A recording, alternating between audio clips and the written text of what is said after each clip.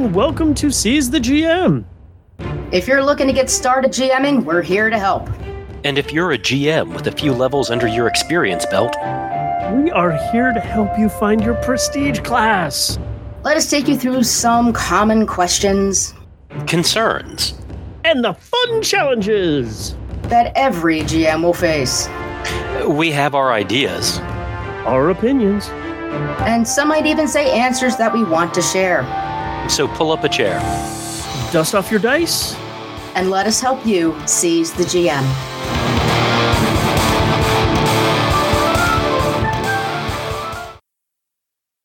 Welcome back to another episode of Seize the GM. Hello, all of you out there in podcast listening land. We are happy to have your ears on us. Even if you cannot see us and will never see us, I do not have a webcam. No, you cannot see my computer. No one can see your computer.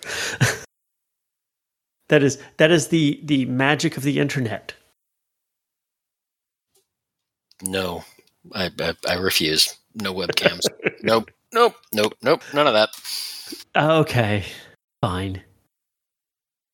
Well, I think we should just go ahead and dive right in. There will be no Jules tonight. No Jules sorry. Unfortunately, she could not join us and sends her regrets and her rumps and says to make funny faces at us at various points while you're listening, just like she would. Yeah, that tracks. So, what are we going to talk about today? Magic! Oh, like card tricks, right? Not prestidigitation. Magic! Okay. Like real magic or fake magic? Or like gaming magic. Oh, okay. Well, that's fun.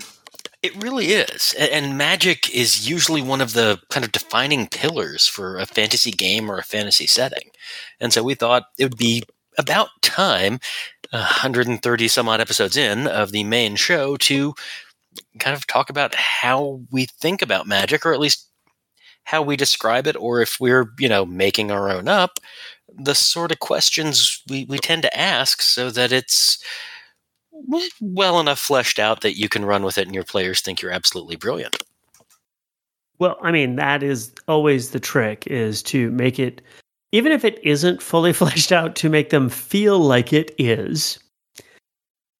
And that is, kind of easy and hard to do at the same time, because you just have to basically answer some kind of basic questions and just kind of come up with ideas on how that works within not just the specific setting, but also the game system that you're using, because both of those can be different. Now, some fantasy games already come with their own magic system kind of baked into the game system itself. And we're not talking about those. This is when you want to do something else. But what this does do, even for those games where you already have a magic system baked in, is it helps you kind of conceptualize it. As a GM, our biggest way we communicate is with descriptions. It's not dice, it's descriptions.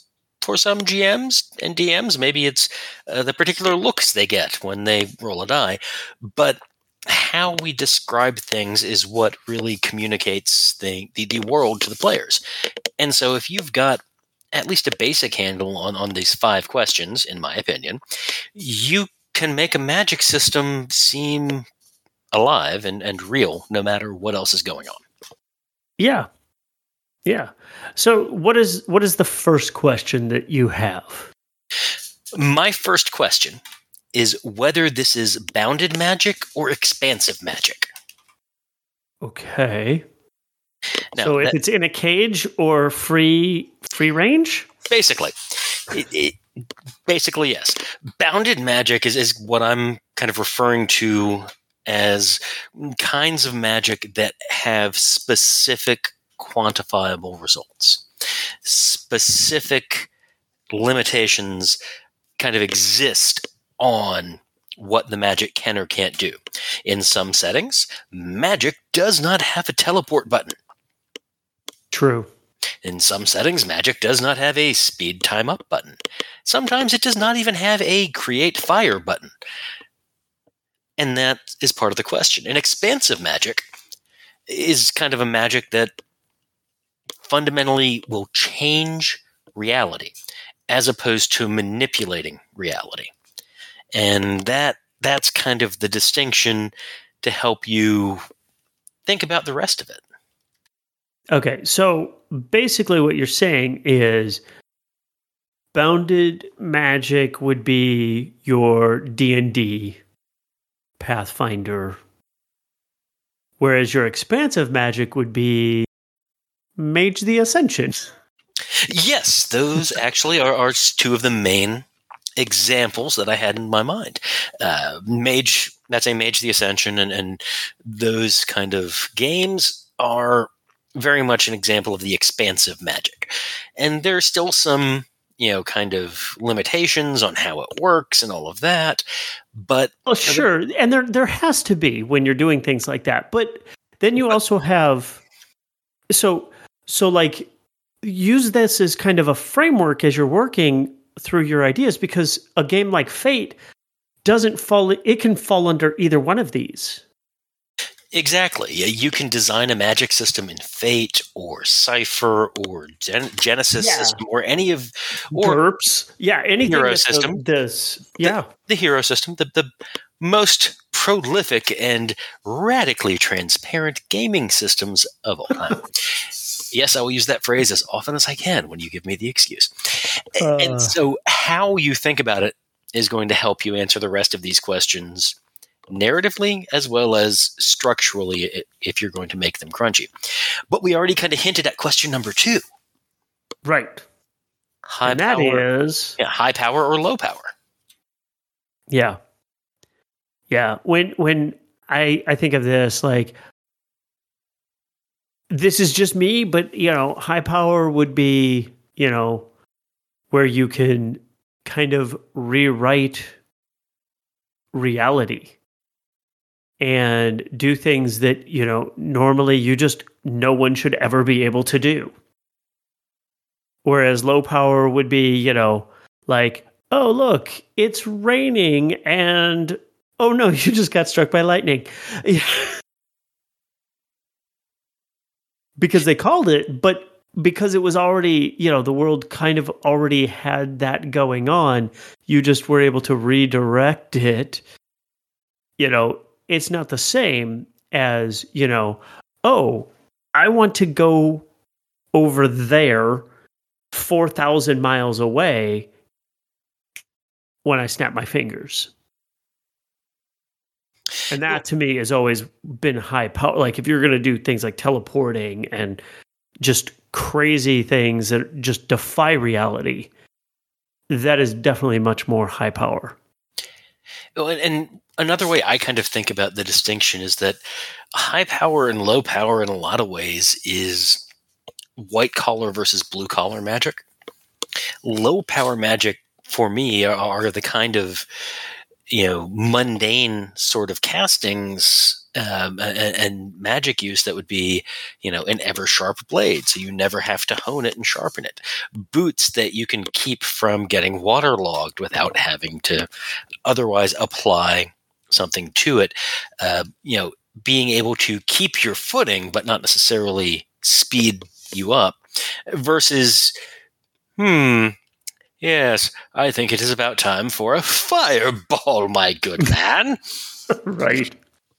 Or the difference between an imperfect portent and a oracular fortune telling. Yeah. Yeah. I can definitely see that as being, ways of categorizing those in that sort of way. But see, we both have different views on it, because that is one of the beauties of this is everybody is going to see it slightly different. Yeah, and you can have a low power expansive magic in this structure. You can have the ability to, rewrite the nature of reality, to fundamentally alter reality in a very limited way. Sure. I mean, in a lot of ways, that is actually kind of a horror trope, and the kind of magic that you will often see in horror stories that is beyond the comprehension of the mortal man, but only exercised or only revealed in this limited way up until something comes out of, the corner of the room that you can't keep out because it lives in corners.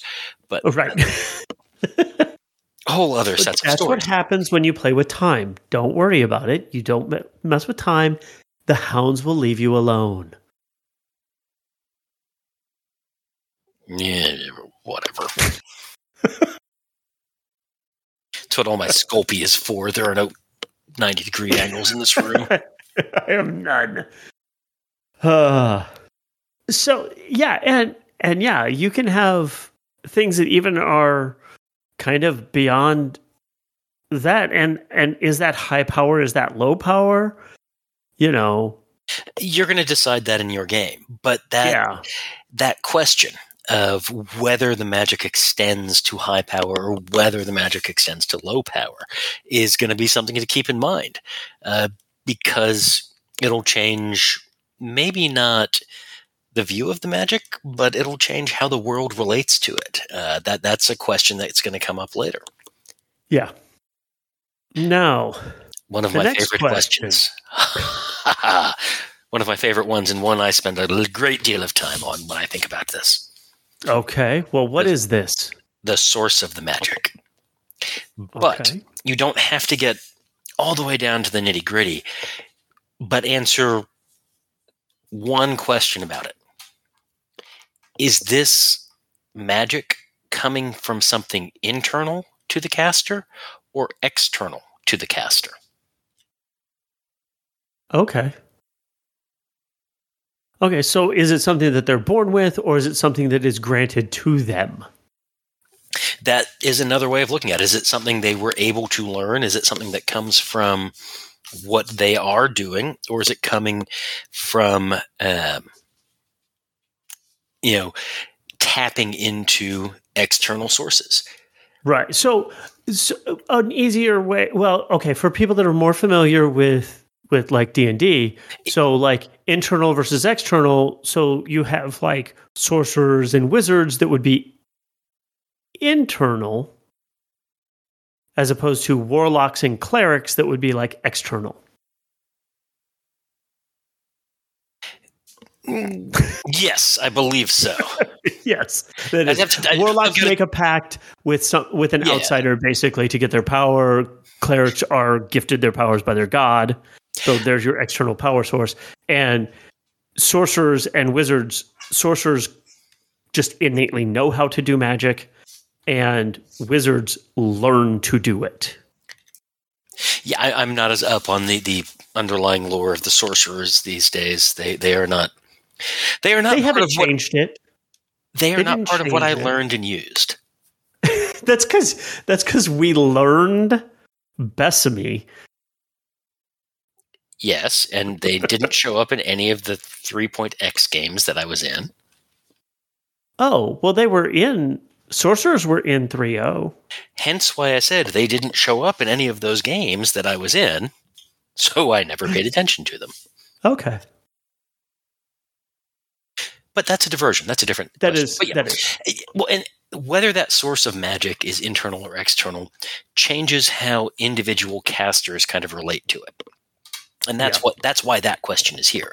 Are you aware as a caster that it's your own will being focused to change the world? Are you aware that you have power flowing through you from some external source and back out? These change how you as a caster kind of relate to that power. And it also plays into a subsequent question that will be coming up. Do you see how these chain together? I do. It's fun. And it's almost like I was like, wait, how does it If you relate do this, to then the this. universe, the character, the world, and the player? Right. Which, by the way, is basically what they do, if you hadn't figured that out yet. Yep. And so, well, okay, since we're going along, what is the next question, which is question number 4? Whether the magic in your world is common or rare. Okay. And that's kind of goes into the questions of how the world, the societies will relate to magic. Because you can have common high-powered magic. D&D, Pathfinder, any host of games where there are multiple named NPCs who can rain down meteors upon an abandoned army. In D&D, there that was a setting that magic was really, really common, and that was Eberron. I mean, they had a magic-powered train. Well, yeah, but Eberron was like actively veering into the like steampunk quest territories, but that's part of its charm, right? And the idea of having immensely common magic, even low power magic, means you've got to look at society a little bit differently. Yeah, if you've got glowing stones instead of torches, there's better air quality for everybody. There just is. Yeah. You may have cleaner water. You may actually have a larger issue with overpopulation than with disease. Yeah, because you have ways of taking care of that through common magic. Even common low-powered magic. And so that changes how societies kind of relate to magic and each other. At the same time, rare magic creates a distinct allure, a distinct danger to it as well. And going back to that horror concept, even that low power, expansive magic, when it's rare, is horribly, horribly mysterious. And that is also something to think about. Thulsa Doom from the Conan movie didn't really demonstrate hugely powerful magic. Until he turned into a giant snake. That still may not be hugely powerful, depending on your definitions. True, but in that world, it was. But it was also exceedingly rare. Yes. And his power came not from constant expressions of power, but from the perception that he had access to this rare resource, to this rare power that he didn't ever have to use as directly as you would have expected, or as we see in like some later movies. Jeremy Irons chewing scenery comes to mind in a few things. Yes. Oh, that's Jeremy Irons. So you have to forgive him for that. That's what he does. Oh, it was worth it. It was worth seeing that movie in theaters, even with all of its other horribleness. Yeah. But the final question starts coming to bear, where how does the magic relate to the player? Because for game systems, what does it cost? Magic always comes at a cost. There's always some trade-off. Is the caster going to lose sanity? Is magic a storytelling allegory in this game for addiction? Is it being fueled on the caster's own life force or spirit? Is it being fueled on other people's life forces or spirits, or maybe the world's own innate magic energy? The kind of cost that has to get paid for every use of magic, even if it only kind of racks up if they make a mistake, helps you describe it and helps the player kind of relate to it as well. If you talk about a spell lapping at the edges of the caster's consciousness, if you describe the kind of titillating taste of a spell begging to be let out, that's a whole different situation than when you describe the feeling of elation and electricity as the power rolls through them from their extra-dimensional source, weaving into their body as they shape it outwards, and a slight fraying on the edge of their fingers just inside the fingernail. Yeah. Same spell, different descriptions, different feels, different ways the player may think about it. Yeah. Another cost can be a code of conduct.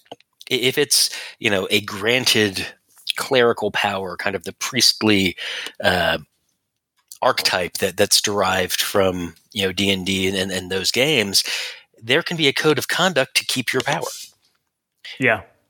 Mechanically, Paladins Yes. specifically come to mind with that one. Yeah. well, I mean, clerics had that too. If there They were did. there were rules for if you did not follow the dictates of your patron, you lost access to your spells. People just didn't use them Yeah. very often.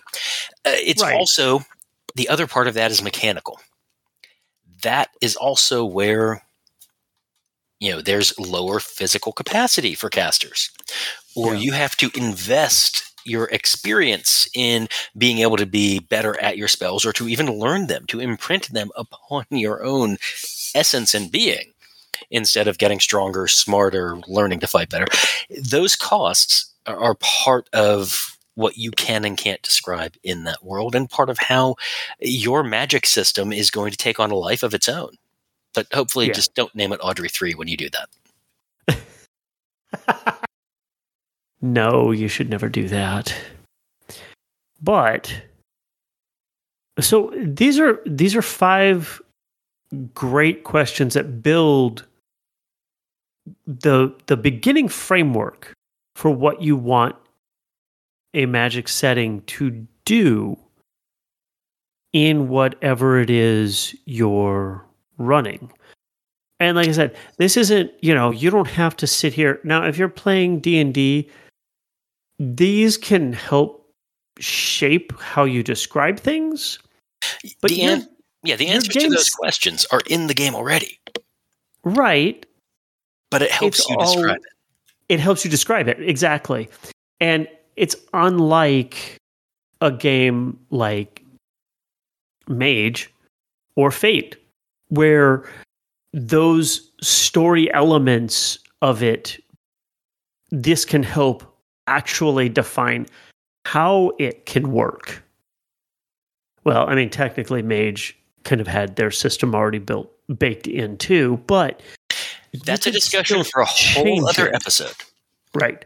Whole other episode discussion, especially about how that storytelling system was structured.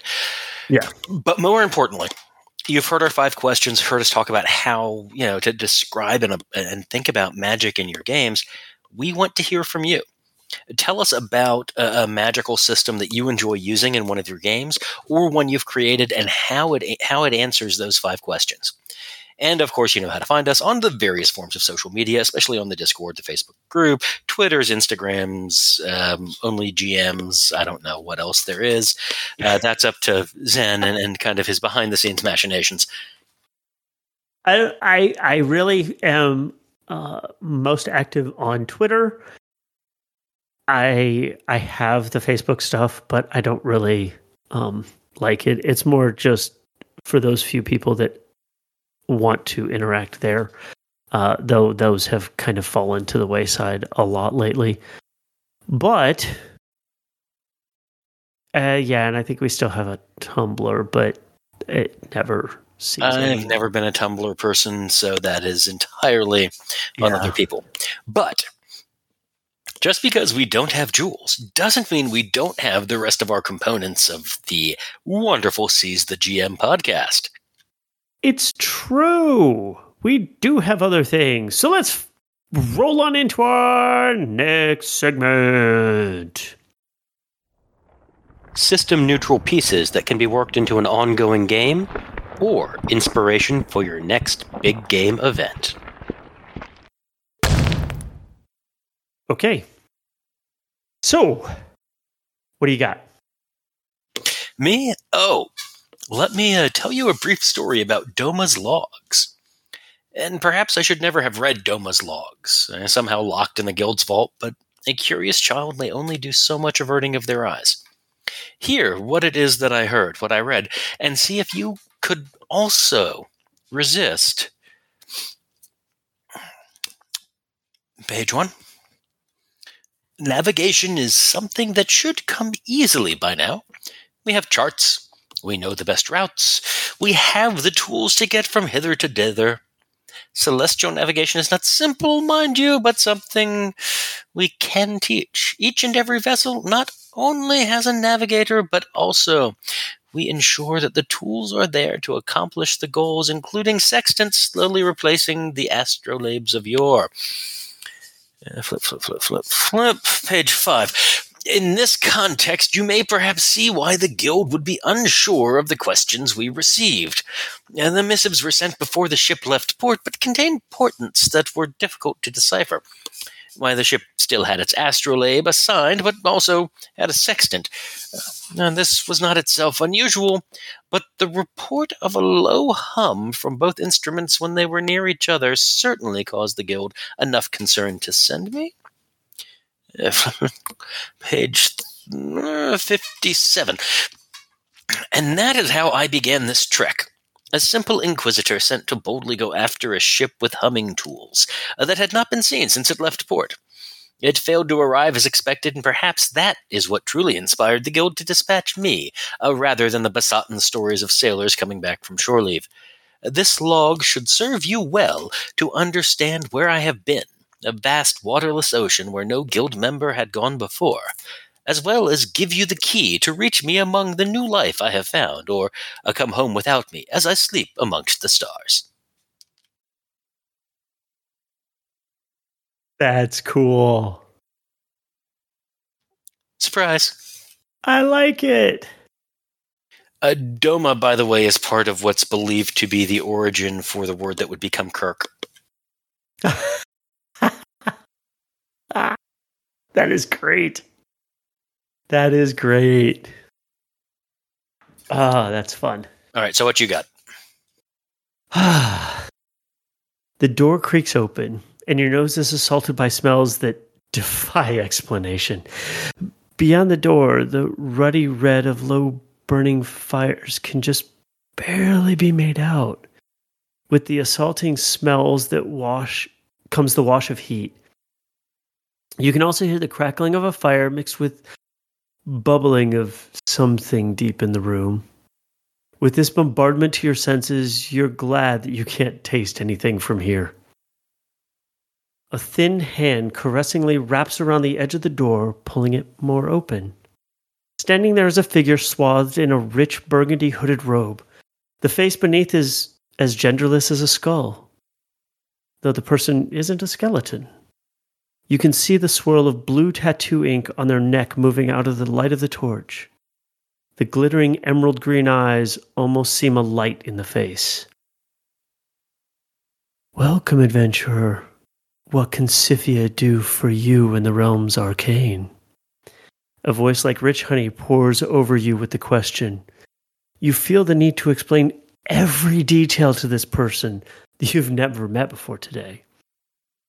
As you sit there, you notice the shadows move independently of your and Scyphia's movements. You take the offered powder and vial with the instructions to not mix the two until you have the creature in view, at which point you must pour it around the creature before it can draw blood from you or anyone else in your party.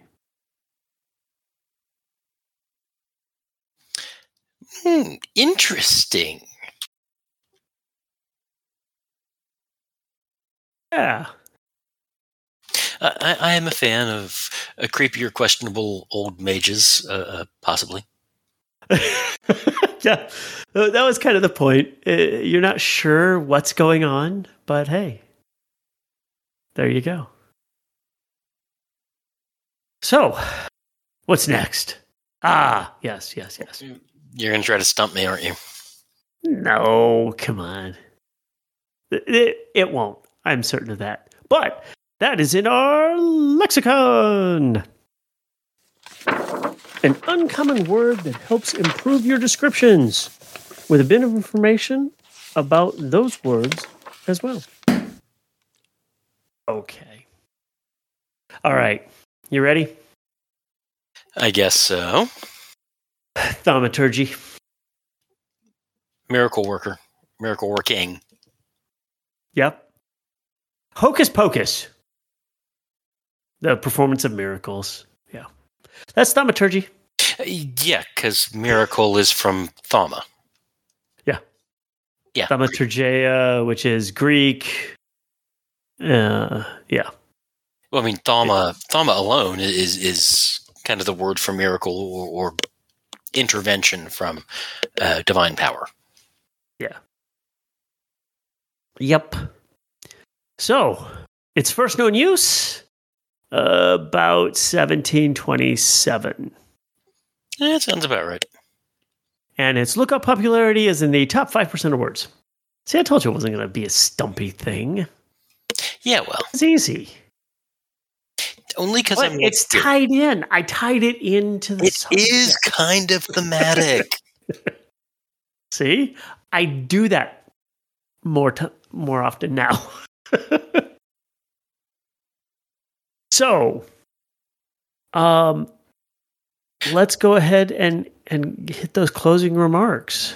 I mean, yeah, I know we kept it a little bit short this time, but we figured a nice tight game, nice tight episode is something that you deserve as listeners. So we will keep it short, let you pick up a trinket on the way out, and everything's going to be peachy. Oh, and I'm going to recommend that you check out Friday the 13th, the series. Great the TV old show. 90s shows? 90s? Oh, no, 80s. 80s? Was it late 80s? Yeah, it was like 88 to 90, I think. Okay.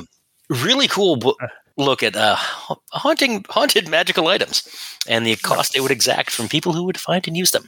It's a classic TV series about cursed antiquities, and see whether or not that inspires you in your own look at gaming magical items. Yeah, that is a great series. I do remember watching it. How many seasons were there? Like 4? 3, I think. Yeah. Okay, cool. All right, so it's a book. Surprise, surprise. The Legend of Nightfall. It is a story about an assassin who is able to do magic innately, but only one specific thing. And there are other sorcerers in the book, and I will just say it's from the 90s, so it's kind of one of those, it's dated, but it's fun. And there's a second book in the series if you want to go ahead and read that, and that one came out in the 2000s. So it was 10 or 12 years after that book came out. But I read it for the first time when I believe I was on a ship and playing lots of D&D. These things happen.